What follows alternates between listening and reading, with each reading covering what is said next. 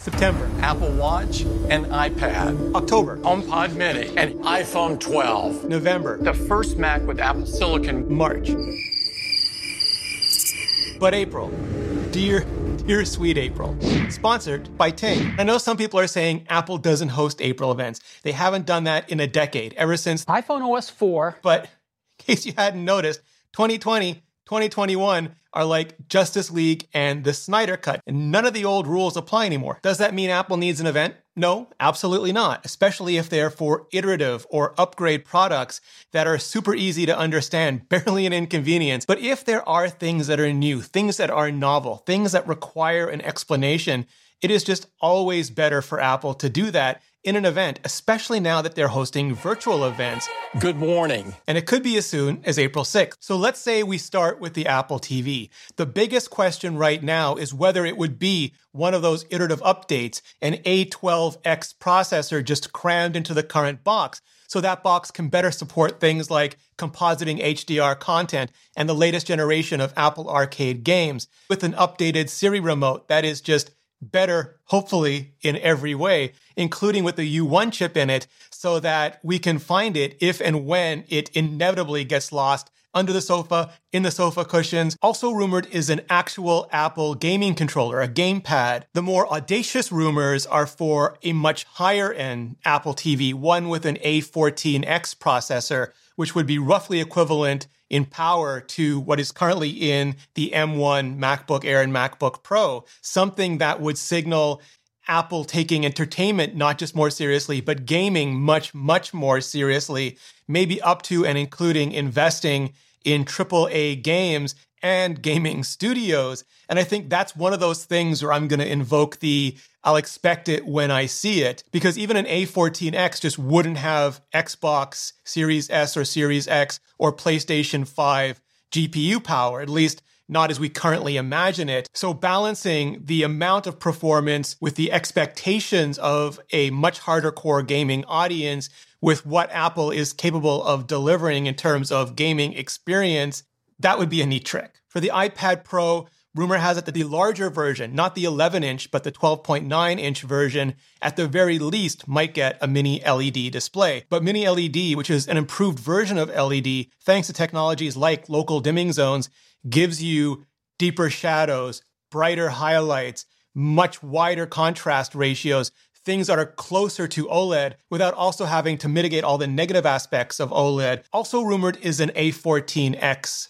processor, SoC, system on a chip, which would be almost identical to the M1 in the current MacBook Air, MacBook Pro, and Mac Mini. But the other advantage of the M1 chip is it has those two dedicated Thunderbolt controllers on board. So whether Apple just makes an A14X specific with one Thunderbolt port or uses the M1 and only enables one of those Thunderbolt ports, that's really an implementation detail. But either way, I would just love, like all caps love, having Thunderbolt on the iPad, not just for the displays that require Thunderbolt, but for the much, much higher speed storage, things that I use every day for doing videos like this that I would love to just be able to Thunderbolt right into the iPad Pro. Also 5G thanks to a Qualcomm modem, which will be great for people who just love Qualcomm modems, but also for people in China or North America and Europe who have actual good 5G deployments with higher speeds, lower congestion, and everyone else will just do exactly what Verizon support suggested, and that is curse its battery drain and turn it right off. Despite it being super popular with everybody, it seems, who watches this channel, it's unclear when a new iPad mini might be coming with a larger screen, an iPad Air style makeover where the chassis stays the same size, but Apple deletes the home button and Thanos snaps half the bezels off, complete with, hopefully again, Touch ID in the power button. And even though I don't expect it, but what part of me would really, really like to see is whether or not Apple could make a tiny, tiny Magic Keyboard to go with it, maybe shrunk down with whatever that PIM particle bottled city of Candor technology was that they used to make that tiny, tiny HomePod mini house last fall. And if you're not familiar with AirTags already, these are small quarter-sized trackers that have been teased since spring of 2019. If they don't turn out to be just air-powered at some point, they will allow us to attach them to our wallets, our keys, put them in our bags, in our backpacks, and anything that we want to be able to use Apple's Find My network to keep track of, with everything else, anything else like the keychain attachment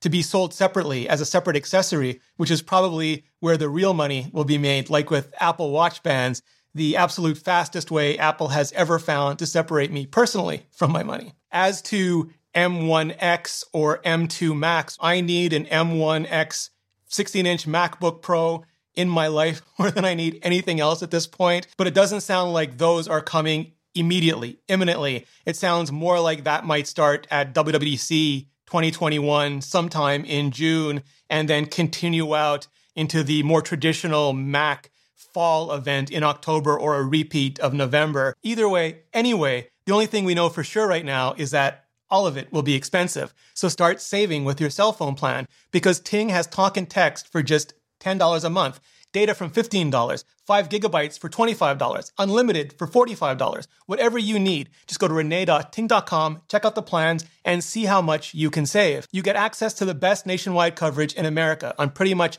any phone, iPhone, Galaxy, Pixel, anything you can put a SIM card in. Keep your existing phone. Keep your existing number if you want to, because the next generation of Ting Mobile is here. Just go to renee.ting.com and see how much you can save and get $25 off. Just click on the link below or go to renee.ting.com and get $25 off. And clicking on that link really helps out the channel. Hit the playlist above for everything coming our way this year. Every new product, every new feature, so you can better plan for what you want to buy and what you want to skip in 2021. Just hit that playlist and I'll see you in the next video.